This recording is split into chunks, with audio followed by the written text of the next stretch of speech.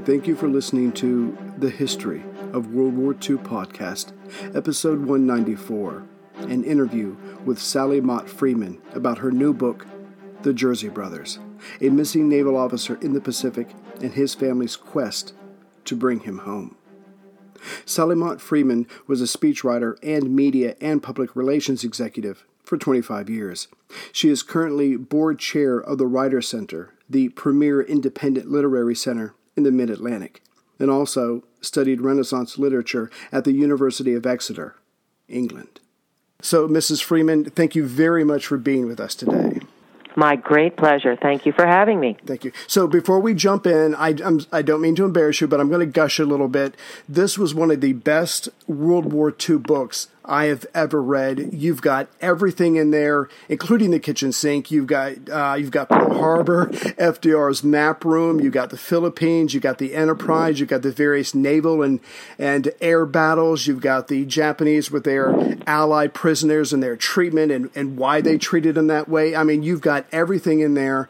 And for someone like me who doesn't need a general broad stroke book of World War II, I absolutely enjoy this, and the emotional connection that you make by using the family, your family, by reading the story was an absolute amazing experience. I think it took you 10 years to research this 500-page book. That is correct. My original purpose was to solve sort of a long repressed family mystery of what happened to this uncle, my father's youngest brother, who was unaccounted for at the end of World War II, and it caused quite a bit of angst in my father's family, his siblings with his parents, etc. And my own siblings and I would sort of have a parlor game growing up. Well, we thought this happened. No, but so-and-so said that happened. And it was never, the explanations never squared. And I just decided to find out once and for all what did happen to him. And it took me on sort of a globe-trotting odyssey into archives all over the world and military archives domestically, and also to attics and basements where colleagues of each of the brothers, Benny was on the USS Enterprise, Bill set up the White House map room for President Roosevelt, and Barton, who it's really no secret to say that he was wounded and captured after the initial attacks on the Philippines by the Japanese in December 1941. I found colleagues of each of these brothers, and they all had archives that it's not the kind of thing you find online. Right. And it also led me to other individuals and other archives that made it possible for me to speak very personally in each of these about each of these individuals and the venues and the conversations and sort of the sentiments that they were experiencing during the war. Now, I'm going to get you in just a moment to describe that one particular night where you heard, the glass was shattered and there was an argument. Obviously, that was the subject of Barton, and that caused tension in the family. But I just wanted to ask real quick. I think your family's from the East Shore or New Jersey, but you graduated from Sweetbriar.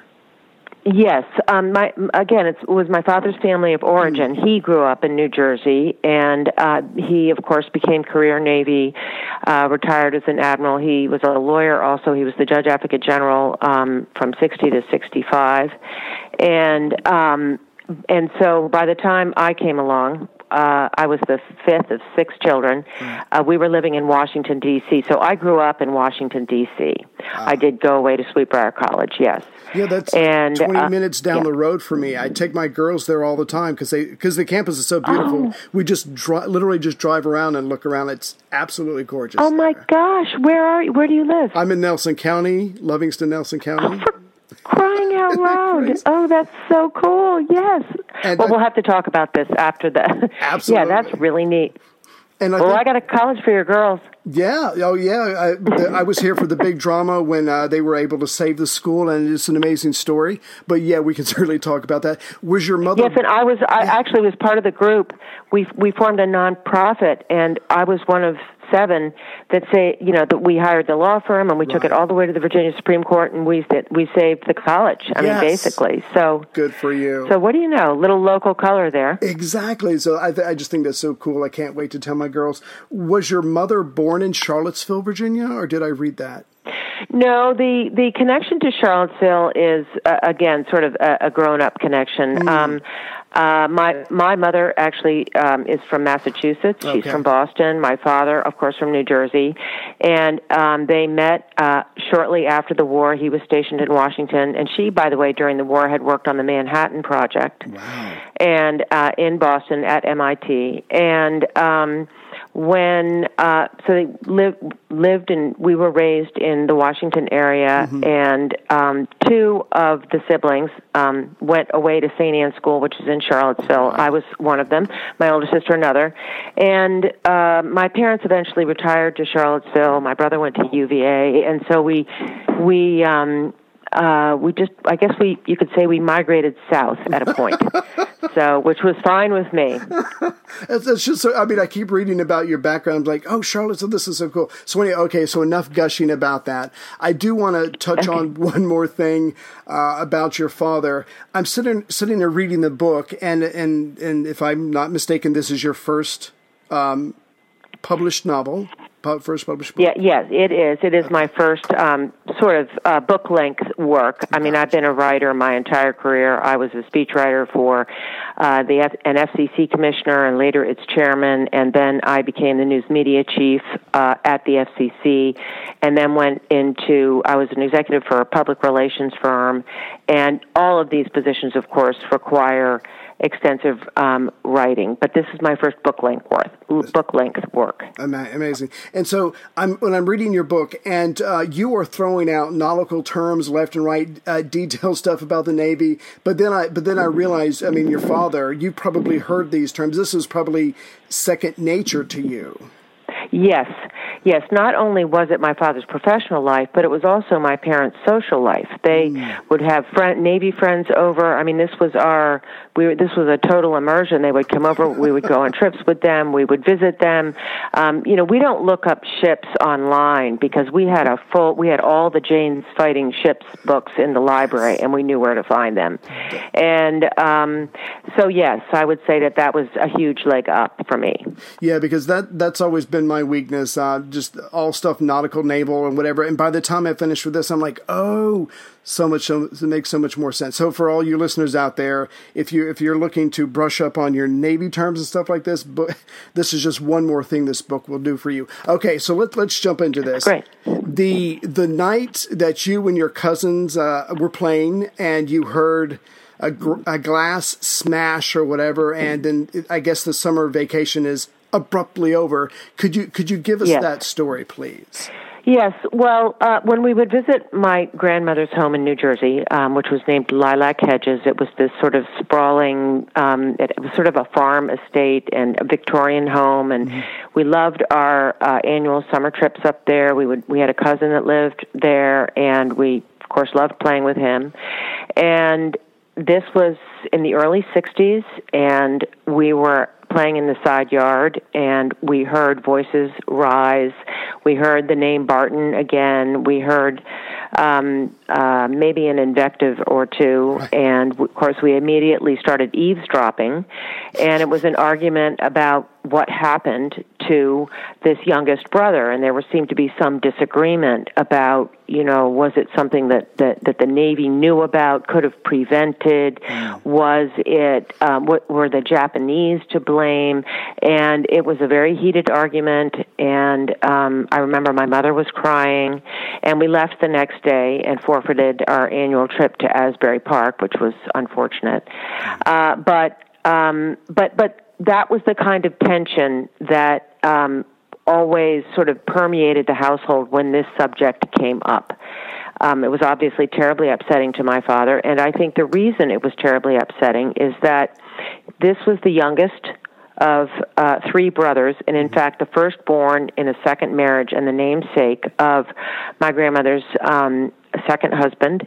And the older brothers, Benny and Bill, were really curated a role to take care of Barton, who was 7 years Bill's junior, 10 years Benny's junior, to sort of protect him. He was born prematurely, and this was a role that they played from their earliest memory.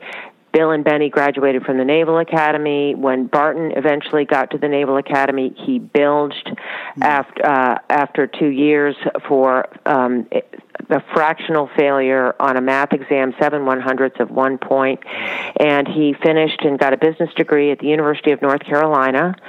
But by that time, the mandatory draft had been signed into law, and my father stepped in. By this time, he was fairly senior at Naval Intelligence in Washington, and he arranged for Barton to get a commission in the Supply Corps, which I think I don't know that anybody said this out loud, but that it felt like a safe commission. It was an officer's commission, of course, but the Navy had other plans, and they needed Supply Corps officers in the Philippines also, and they were ramping up their defenses there sort of belatedly in November of 1941, and Barton was sent to the Philippines, and he hadn't been there 2 weeks before he was wounded and, in fact, captured from the hospital. So my father felt a certain degree of responsibility since he, unwittingly, of course, in an attempt to keep him out of harm's way, it basically led to, his being sent to the Philippines and his wounding and capture. Wow. And that was the source of the tension between my father, who was, of course, career Navy. Benny retired. My father was still career Navy at the time of that argument. In fact, he was the Judge Advocate General at the time of that argument. And very proud of his job and great at what he did. But, when the subject of the Navy came up when we would visit New Jersey, I mean, it would sort of devolve into a conversation about this. Right. I imagine the Navy JAG is not used to having people yell at him, but when it's your own mother. No. Right. Well, I think actually in this case it might have been instigated by the fourth of the siblings, which was my Aunt Rosemary, and who really was never the same after she lost her brother. It was her baby brother. They were very close, and I think it may have started with that. Support for this podcast comes from CDW and Dell Technologies. At CDWG, we get that migrating your agency to a hyper-converged infrastructure is challenging. Like me switching to decaf. Gotta do it, don't want to do it, but gotta do it. Whoa, slow down, friend. CDWG's experts can help simplify your transition from legacy to hyper-converged infrastructure with Dell Technologies solutions that offer speed and agility. Do it. Have you done it? Is it done yet? Why isn't it done yet? IT orchestration by CDWG. People who get it. Find out more at cdwg.com/Dell Tech. Gotcha. So in the book, you are very forthright and honest, and because all families are complicated, all families have their dynamics and dysfunctions. Yeah. Whereas Barton, the youngest, of the second, he's the youngest child. He's the second husband. I mean, he is Helen's favorite. The two older boys do very well. They get through the Naval Academy. Barton has his issues, and so Bill, who has been doing this from day one, looking after his brother, supposedly gets him a nice, relatively safe position within the Navy and the supplies, and then suddenly it all goes to hell in a handbasket. So he's got this guilt. I mean, he knows he's not his mom's favorite, and now he's done this to her favorite. I mean, yes. He must have just... Yes, she was thrilled when he got the Supply Corps commission, but then when he was sent to the Philippines, she wrote him and said, "There you are at Roosevelt's elbow. I want his orders changed." And, of course, you can't do that. I mean, you can help arrange for commissions if there are only so many, and you walk it around, the Washington bureaucracy, and he was well-liked and he was respected. And so she was thrilled at that point, but... this was a fierce matriarch, and I, frankly, was a little bit afraid of her when I was growing up. So was I. And she... That's funny. I understand now the dynamic that I was dealing with as a young child. I was dealing with a woman that was still mourning a loss. Mm-hmm. And I know this is going off topic just a little bit, but could you give us a sense of William, your father, the middle brother, his time in the map room and kind of how that came about and what his responsibility was? Yes. So my father was in naval intelligence when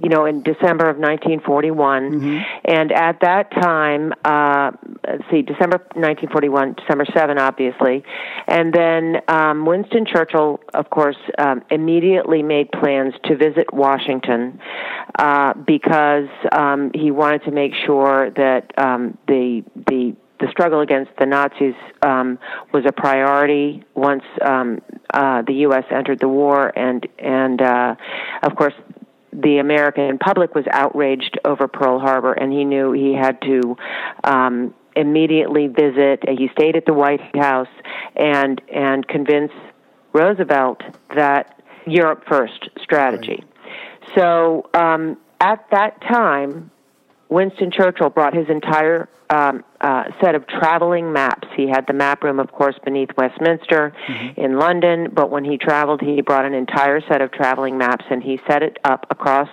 the hall at the White House, the second floor of the White House. He set it up when he visited the White House in December of 1941.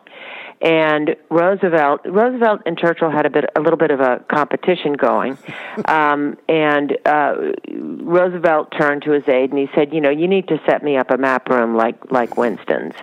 And in fact, the Prime Minister lent Roosevelt one of his aides to get them started and sort of to lay it all out for your listeners who are in England. Perhaps you've been to the war rooms beneath Westminster. It's pretty fascinating, and it was set up in a similar fashion.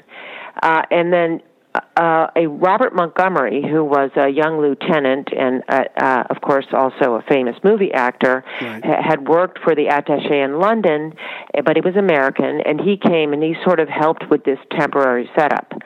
But they knew they needed a permanent, someone to sort of oversee the map room, which by the way, initially was for all naval affairs, but eventually it became, kind of the epicenter of Allied decision-making, and included all the Army theaters, all the land, if you will, theaters of war, where Allied and Axis armies and supply lines and so forth were mapped out as well.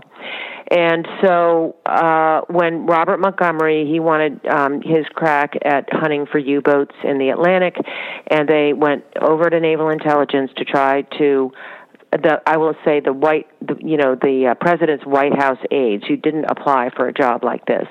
And my father, who had not only worked in cartography and in communications, but he was perceived as very discreet. They also thought because he had an eyesight deficiency that he would not be sent to the front. They wanted someone there for the duration of the war, and so that was a factor. And so he went. He was tapped to finish the setup of the map room and hire watch officers both on the Army side and the Navy side, and it was run 24 hours a day. It was guarded and locked. It was also a room where all of President Roosevelt's communications with cables, primarily, with Stalin and Churchill and Chiang Kai-shek and other Allied leaders were maintained, and that's how it came about.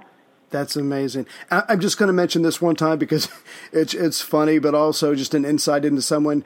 It seems like your father was a little bit smitten or something with Madame Chiang Kai-shek. I don't know. Oh yes. Well, she was very nice to him, right.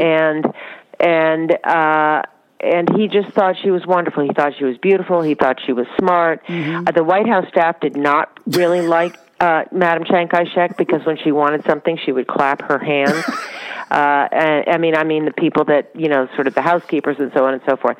But my father maintained a friendship with Madame Chiang Kai-shek and of course the Generalissimo, and went to visit Taiwan when he was JAG, and he returned with a sleeve of her watercolors, which we had around the house, and also some china, some vases and so forth. And in one of those, I retrieved a letter that was kept in one of the vases that my father sent my mother while he was visiting in the 60s, recollecting what she was like and how she really hadn't changed. That is astounding. Just the little tidbits. Yeah, that was cool. Yeah.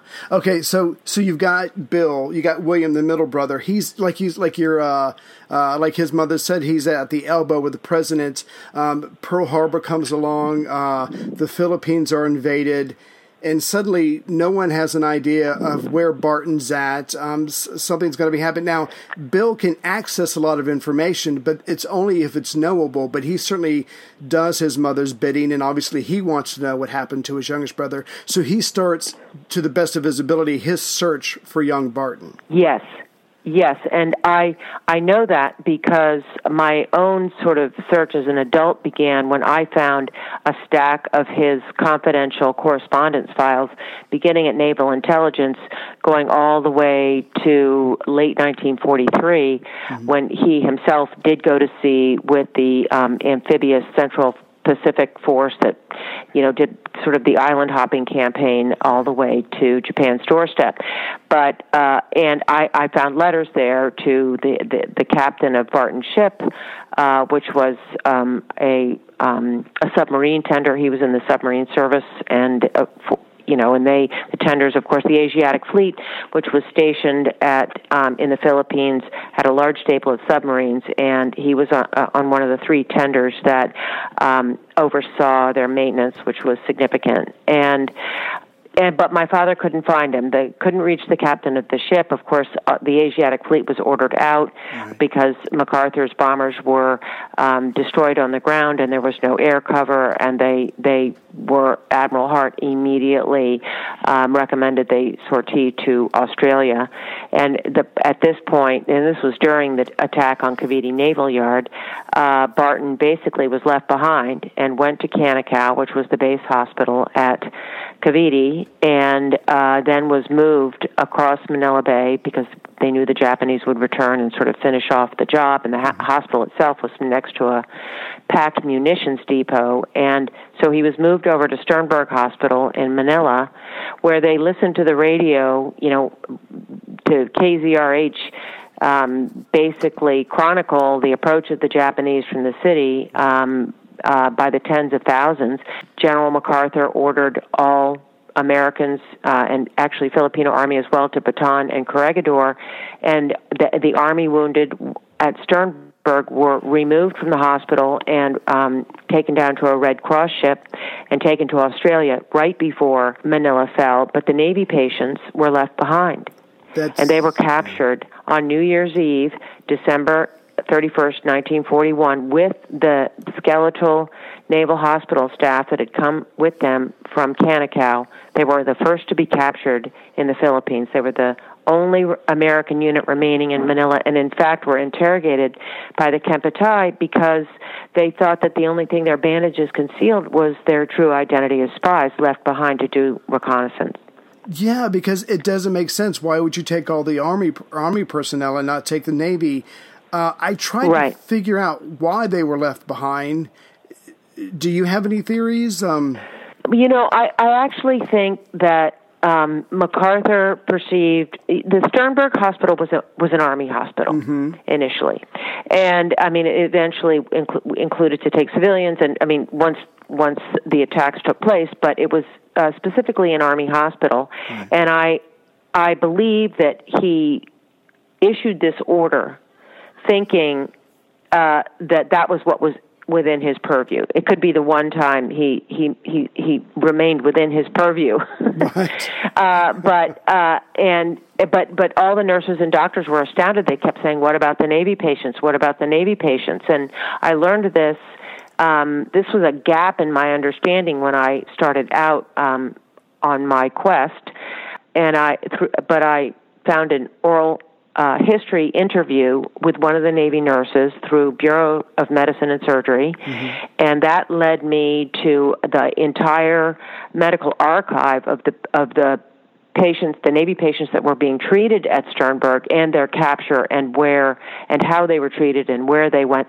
All of the doctors and corpsmen and pharmacist mates and so forth, they all had to keep daily records. And I stumbled on that after contacting the Bureau of Medicine Surgery about this former Navy nurse's interview, and that led me to this tremendous archive.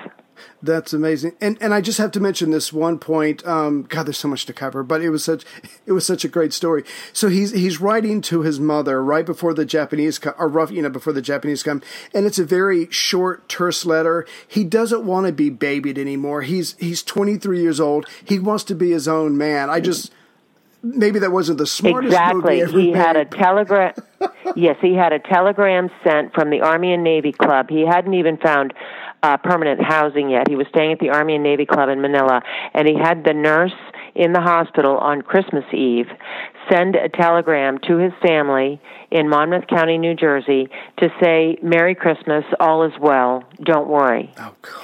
And the nurse asked him, "Why would you do this? This may be your last chance to communicate with your family." And he said, "You don't know my mother. Because she'll try to pluck me from the war zone," and so on and so forth. And so he intentionally sort of left out that he had been wounded and was in the hospital and under treatment. Right. Yeah. When you're 23, you see life differently. Right.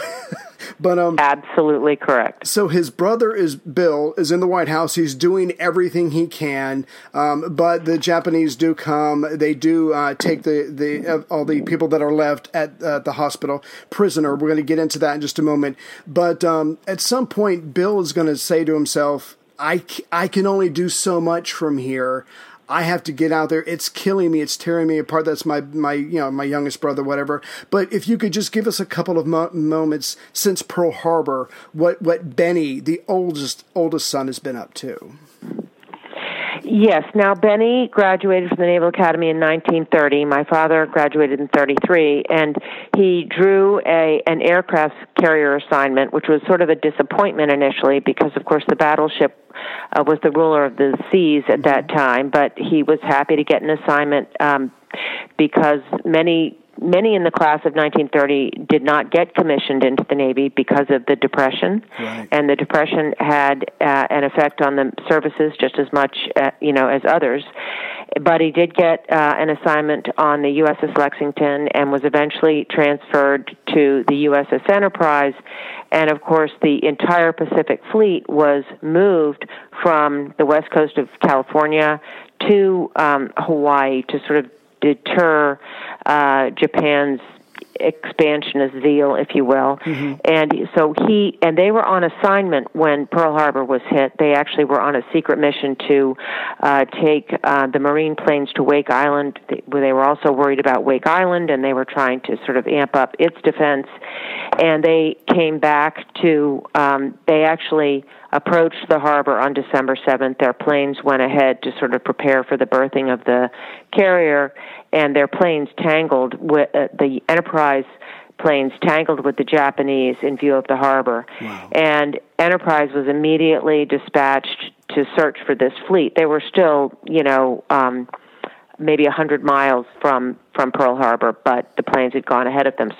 But they did not find it. They returned to Pearl Harbor, which was still, clogged with wreckage and floating bodies, and the water was aflame.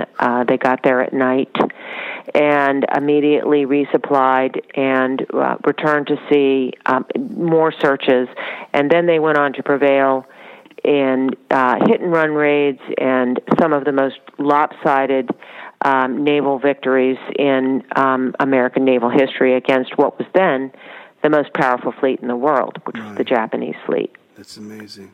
But he was also writing home and trying to get information about Barton because Bill and Benny, of course, were very close, and Benny being physically closer with SINCPAC and so forth, was trying to glean as much information as he could as well. And they were corresponding back and forth about this, even as Bill was trying to find out from Washington. Support for this podcast comes from State Farm. With surprisingly great rates, State Farm is the real deal when it comes to home and car insurance. State Farm agents are in your neighborhood, ready to help personalize your insurance. And you can manage your coverage, pay your bill, or even file a claim right from your phone with the State Farm mobile app. Visit statefarm.com today to get a great rate without sacrificing great service. That's statefarm.com. When you want the real deal, like a good neighbor, State Farm is there. And I have just so many vivid memories from when I was reading the book, and this might not be the appropriate time in the appropriate timeline, but I just remember Benny, with the anti-aircraft guns, and just wave after wave after wave of Japanese bombers just coming down, trying to. I mean, the Enterprise had a charmed life, if you will. Yes. It was the galloping ghost of the Oahu coast, because every time, after every battle, the Japanese would say that they had sunk the USS Enterprise, and of course the Enterprise would hear this, and the crew would hear this, and they sort of took that as a good omen. And I think the battle you're referring to, of course, there were several. Benny kept eyewitness accounts, written accounts of every single battle, which of course was a huge leg up from me. It was, from the anti-aircraft officer's perspective. But the Battle of Santa Cruz was, I think they sustained the greatest number of aerial attacks, and then survived to boot. And after the Battle of Santa Cruz, October of 1942, they were the only aircraft carrier left in the Pacific. The new carriers had not yet rolled off the assembly lines on the home front. They were working on it, and Enterprise sort of limped back and from repairs again and again and again, and then went back out. That was in the struggle for Guadalcanal, sort of toward the end of it, but quite a remarkable story of resilience in itself. So you have this strange juxtaposition. Bill is in Washington. It's killing him. He needs to get out there. He needs to find his brother. You've got Benny who's out there. It's the lone carrier. He's got to be exhausted at some point. He needs to go back and just recuperate, because he's just, I guess physically and emotionally and mentally, just like everybody else on the Enterprise, just needs a break. And so they're going to end up, one's going to go out to the Pacific and the other one's going to trading come back. places. Exactly. But so you've got this going on. But give us an idea of, during all of this, what has been happening to Barton. So Barton was captured, of course, from his hospital cot, and they were moved around Manila. The patients were moved around Manila, even as Bataan and Corregidor held on for months. These were the only captives at this point. And but there were so many of his fellow prisoners and also doctors that said he was tremendous for morale. He kind of found a role for himself. He'd always been sort of the recipient of goodwill in his life, and he ironically found a certain measure of freedom as a prisoner, because it was the first time in his life where he had an opportunity for self-determination, to help others, to sustain morale, to organize when food and water and medical resources were shrinking. He would sort of galvanize the other prisoner patients to help the weakest and to recover. And he sort of got a reputation for that. He also, he was sort of a Rudy-like character. If you've seen that movie, I've often described him as that, where he was not a large individual. He was, of course, born prematurely, and his older brothers were much taller than he was. He was maybe 5'7", 5'8", and as a result, the Japanese, if you had a much tougher time, or if you were a 6'5" Texan, than if you were, more their size, if you will. And he'd gotten in a lot of scrapes in his life. He got sent away to boarding school. He got sent for a year to the Citadel in South Carolina, then 2 years at the Naval Academy, and he would seem to always be getting out of scrapes here and there. And the reason he went to all these places is that this is what his parents wanted for him. And it really wasn't maybe what he was ideally suited to do, but they kept trying to push him toward that sort of eventual professional pursuit. And he was always getting out of scrapes of one kind or another. And in prison camp, that training served him well. The School of Hard Knocks. Ironically. Came the School of Hard Knocks. He was well trained. He was also hazed mercilessly at the Citadel. He was hazed mercilessly at the Naval Academy. There is a strong record of that. And in the early going, it was very hard for these prisoner patients, but in his own recollection and sharing with his fellow prisoners, it wasn't as bad as being hazed. Right. Wow. Everything is relative. You do a great job in the book of basically what you just said. I mean, his character has a chance to come out. And so for his parents who were worried about him, it turns out that he, a pretty solid guy, a natural born leader. He was able to step outside of himself, think of others. I mean, they would have been very proud if they had seen that, but obviously the conditions it took maybe to bring that out, or by the time it was able to come out, he's suffering. Now, I'm an American citizen, obviously, and when you were talking about the treatment of the prisoners by the Japanese, it's hard not to get worked up by that, the emotional yes. connection. But you make a very good point. They did not sign. Was it the Geneva Convention? Yes, they had refused to sign the Geneva Convention of 1929 because of its provision that family members be notified if a soldier were captured or had surrendered. Mm-hmm. And because of the Bushido Code, which was taught to every Japanese boy from a very early age, they were instructed that surrender or allowing yourself to be captured was the worst thing that you could do. You brought shame on yourself, you brought shame on your family, and you brought shame on your country. That's why in all of these island raids, these final banzai charges or these ritual suicides in caves and so forth, they did not want to be captured. They did not want to surrender. And there was a cultural chasm between the Japanese soldiers who watched these prisoners, hands up, surrendering. To them, that type of individual deserved the harshest possible treatment. And it was just a cultural chasm is really the best way to put it. And these prisoners, 41% of American prisoners of the Japanese died in captivity, compared to 2% of American prisoners of the Nazis.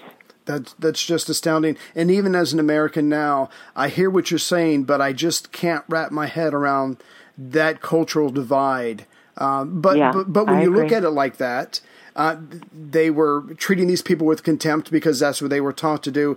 But just the depth, the depths of purposeful suffering that they meted out to the Americans was, it was sometimes it was hard to read. Yes, and my goal wasn't to bring up old disputes about the Japanese. By the end of the war, they had basically murdered 17 million people. If you start with China and the rape of Nanking and so on and so forth, 17 million people died at the hands of the Japanese. But the war, of course, was much longer for them. They started, late 1930s. But it was very difficult for me to get my head around it as well. And in talking to survivors of that war, the dividing line between those that were able to go on and lead productive, even happy lives, and those that devolved into alcoholism or took their own lives was their capacity, individual capacity for forgiveness.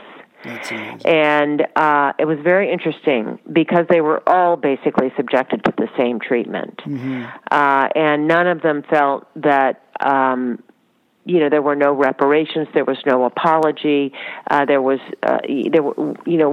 felt that the reprisals against the Japanese at the end of the war were too soft, and of course, American public policy was much keener on preventing the Japanese from falling into the, falling into communism than they were, being overly punitive for these outrageous, basically acts against humanity that they committed throughout World War II. So you've got Bill is eventually going to head out to the Pacific. Ben is going to come back. Barton is just trying to survive. And in some, like you point out in the book, he's finding himself. He's finding out what type of person he is. And in a couple of minutes, I'd like you to touch on maybe his relationship with Charles Armour. Yes. Yeah, there we go. Armour. Thank you. But back at home, the matriarch is sending out letters like they're artillery shells to everyone she could possibly think of. Where's my boy? Could you tell us a little bit about that, please? Yes, and then they would, and they wrote her back. I mean, that's amazing. So my grandmother, Helen Cross, was a highly educated woman at a time when only 3 or 4% of women in this country went to college. She went to college. She went to Wellesley. She was assertive. She was anything but the gender. Anything. She did not subscribe to the gender roles of her era. Right. She was not the war mother rocking on the front porch waiting for her son to come home. She made inquiries. She wrote letters to senators, congressmen, the secretaries of the Army and the Navy. She wrote to Roosevelt. Roosevelt wrote her back. She wrote to Admiral Nimitz. Admiral Nimitz wrote her back. And, of course, here was my father running the map room, and a lot of the letters that Helen wrote to find out about where her son was were unwittingly sent to Bill to respond. And so he would say, "Mother, I am giving you the very best intelligence available. I know more than all of these people because I am here, with this high security clearance. I'm telling you that he is not on any of the casualty lists. He has been captured. We're waiting to hear from the International Red Cross about where they are and how they're being treated and so on." But she just couldn't bring herself to stop. And fortunately, she left a wonderful archive of this cannonade behind. And also, my dear cousin in New Jersey, Barton, the namesake of Barton, the Supply Corps officer, found my grandmother's wartime diaries and brought them. And of course, I had a working draft I had finished and, I was cleaning up a finished draft, and he brought me those diaries, and I knew I had to start over and weave in her voice. Because even though she was a fierce matriarch, she was also a very sympathetic character and a mother. And the diaries really showed a very private and struggling side of her personality. Yeah, the diary entries, I mean, you just feel her suffering every day. Yes, I'm going to go out and I'm going to do the garden and I'm going to do that, but you just feel it. It's palpable. And she had to deal with that for years. And it's a good thing she was made of stern stuff because she certainly had to be. So to pick up with the story a little bit. So America, we're gearing up for war, obviously the industrial giant that we are. So we're putting out ships like crazy. And so the tide turns, and Barton, the Japanese have got to be realizing that, I guess they're going to have to move the American prisoners or whatever. We can't let them, be rescued or whatever. But so as the war turns, that's obviously a very good thing. But then again, that indirectly threatens Barton's and the other prisoners' lives. Yes, and the tide of the war was turning in the Pacific, and something else happened too. They were moved to a camp in the southern Philippines on Mindanao, and there was an escape by several officers, Army, Navy, and also 2 convicts who had been imprisoned at this place to guide them through the rainforest and the jungle to get them in. They finally intersected with the Mindanao Filipino guerrillas who got them to safety, and they made their way to Australia and were debriefed at MacArthur's headquarters. And this was the first news of the Bataan Death March. I mean, until these men escaped and got back to Allied territory, no one knew that these atrocities had been taking place. Oh, my God. And all of them, wanted to tell their stories. And for a long time, the war censors muzzled them. They were afraid, frankly, what they were afraid of, this was during the seminal final planning of the cross-channel invasion of Normandy, and they were afraid that if this information got out prematurely, that the American public would be so outraged that that it would threaten this Normandy invasion and doing that first, and that they would want to redirect policy to the Pacific. Eventually, the information was released, but certainly after that escape, these prisoners were dealt with much more harshly, which, by the way, the escapees knew would happen, which was one of the reasons they were anxious to get this information out there. And once they did, there was a highly covert rescue mission planned to rescue these men, 2,000 prisoners on the island of Mindanao, the southernmost island of the Philippines. And I don't think I should go further to say what happened with that, but that's a thread in the story as well. Yeah, when we got to this part of the story, my blood pressure started going up because there's I can't remember his name, I apologize, but there's a gentleman in D.C. He's like, I can get these guys out. I can, send me over there, and through political... Harold Rosenquist. Yes, he was a highly... he was in a highly classified position. He'd been working on escape and evasion for downed airmen in the European theater, and when one of these escapees met with...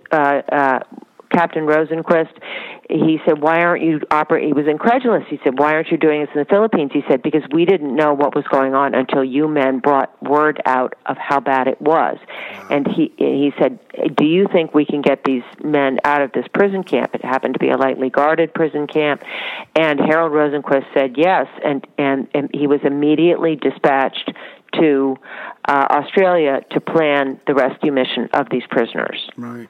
Now, I know we're getting up close to where we don't want to give too much away, but the political infighting between the various branches of the Army, I mean, I was screaming at the book at between MacArthur. It's amazing. And the Army. I mean, these are people's lives, and they're worried about their turf, their territory, being in the history books. Goodness. Yes, I think that...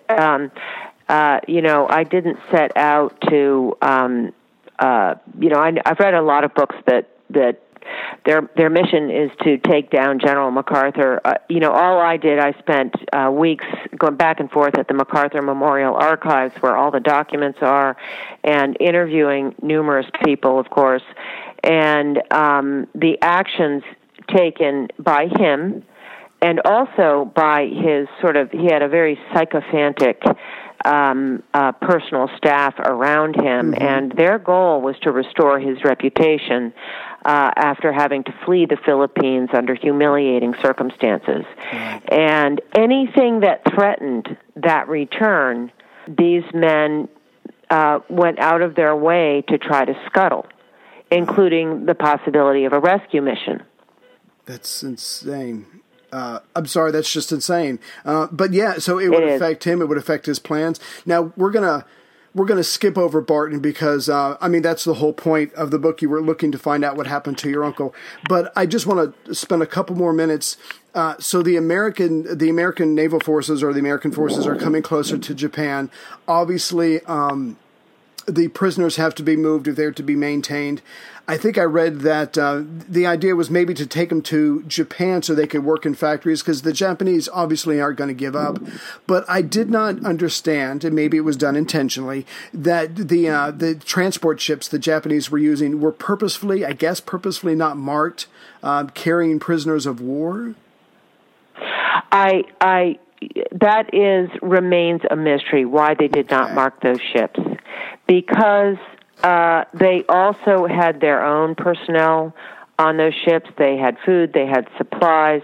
Why they would not mark any of them? Yeah, any of them. Perhaps it was a misunderstanding about what they needed to do or why. Remember, they were not Geneva Convention signatories. But it is quite remarkable that they did not mark those ships.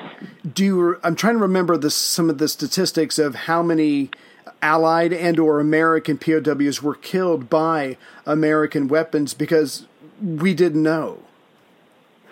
I think the estimate is that 20,000 Allied soldiers, so it's British, American, Australian, and few other countries, heavily predominant American soldiers and sailors, were killed by American planes or submarines during their exit from occupied territory back to Japan, not just from the Philippines, but also from parts of China, and the men that the Burma Road construction and so forth. All of these men were moved around in the hulls of these ships, and they were targets. Yeah. And not only did the submarines have, the sonar had improved and so on and so forth. They also had code breakers aboard, and they knew when these ships were departing and where they were going, and so they would, they would have these sort of undersea wolf packs that would lie in wait for these ships, even though they were traveling in convoy. This did not protect them, and they were destroying entire convoys. The order was to destroy all exiting shipping from occupied territory. The thought at the time was that they should, that they were carrying war personnel, they were carrying all kinds of raw and other materials, guns and so forth. They knew that the Philippines, for example, was on the brink of being retaken, and they weren't just getting prisoners of war out; they were getting their own people out, those that were still in the Philippines. They were getting all kinds of supplies and so forth out, and at the time, the Allies, the order was to destroy all exiting shipping. Support for this podcast comes from Stella Artois. This summer, enjoy the life Artois. You can experience it anywhere, from your patio to the tidal basin. All it takes is being present, being there, with the people you love and a cold Stella Artois in hand. Wherever you are, you're never too far from the life Artois. Stella Artois. Please enjoy responsibly. Yeah, and they were following orders. I've got your book in my hand, and I'm looking at the pictures. I mean, these POWs, the word emaciated doesn't even begin. I can count the bones. It's shocking. Yeah. Right, I know. It's shocking. Let's, if we could, please, because it's almost been an hour, and I do appreciate your time so much. One more thing I'd like to cover before we go. Obviously, Barton and all the other men, they're barely being fed. They're not being treated very well purposefully. They're being moved around, and like you said, they were in hulls of ships. It gets over 100 degrees. So obviously, a lot of them are dying, regardless of what the Americans or the Japanese are doing. But So things are obviously aren't going well for that, because we they don't know where they're at, so they can't rescue them. Right. You helped me understand so much more by the time I finished this book, Truman's decision to drop the bombs. Yes. So if you could get, as far as my father's role. Yes, if you could, because I'll just say this real quick. FDR had already decided. It was already decided we were going to invade. Yeah, we're going to lose X amount of men, but it's already been decided. FDR dies. Truman, to his credit, says, we need to look at this again. If you could just kind of give us that story, please. Yes, of course. So Roosevelt died in April of 1945, and let's see, they had not, I can't remember if Okinawa, if they had invaded yet. But in any case, Okinawa was this long, protracted slaughter of tens of thousands of American personnel, and it was a protracted battle. It went on for, I think it was intended to last maybe 4 weeks, and it dragged on for months before they really had control of the island, and the slaughter was incredible. And this was right at the beginning of Truman's unbidden presidency, and he called his senior staff together and said, I do not want this invasion of Japan to be one Okinawa from one end of the home islands to the other. Yeah. I want casualty estimates for what an invasion of the home islands would cost us. He said, I want to make a decision about how to end this war with the fewest additional American casualties as possible. Well, this threw the Army planners for a loop because there had been a preliminary decision at the most recent, Allied War Leader Conference, that they would proceed with invasion plans for Japan. There were plans and there were plans. I mean, the hope was that they would surrender before this, but you have to plan for an invasion, and it's complicated. So the plans continued, but they had not submitted any casualty projections. And when they met with Truman on June 14, 1945, they did not give him accurate casualty projections, because if they had, they knew, and this was primarily the Army planners, and Admiral King, of course, who was the CNO at the time, complained about it.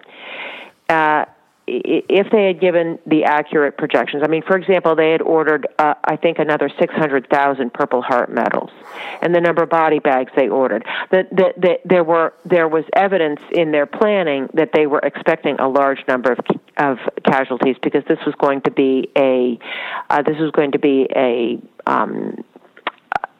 beach defense. They were going to come out. They were going to fight to the last. One of the decrypted messages said, "There are no civilians left in Japan." Right. And so Truman left for Potsdam. By now it's late June, and all of these decryptions about what Japan was planning, and the things that they told Truman in that June 14 meeting, were immediately being debunked. The decryptions were saying that they had a huge suicide arsenal, that they had they were going to target the amphibian vessels. They were going to be of such balsa-like construction that radar would not be able to detect them, which would have rendered useless all the techniques that they had used in all the other island raids for protecting against kamikaze attacks. And then there further decryptions, which by this time my father was at sea. He was with Admiral Turner, who was the amphibious force commander, and all of these intelligence decryptions are going to Manila only. They're going to MacArthur only, because he had a whole separate apparatus for gathering intelligence. He did not want any Washington tether to his own intelligence gathering operations. But Admiral Turner became aware of them, and the new projections that were coming through, just by the sheer ratio of fighters allied to Japanese, that the new projections were something like 600,000 to 800,000. And he turned to my father and he said, "You used to be a naval aide in the White House. I'm going to give you these casualty projections, and you need to get them to President Truman."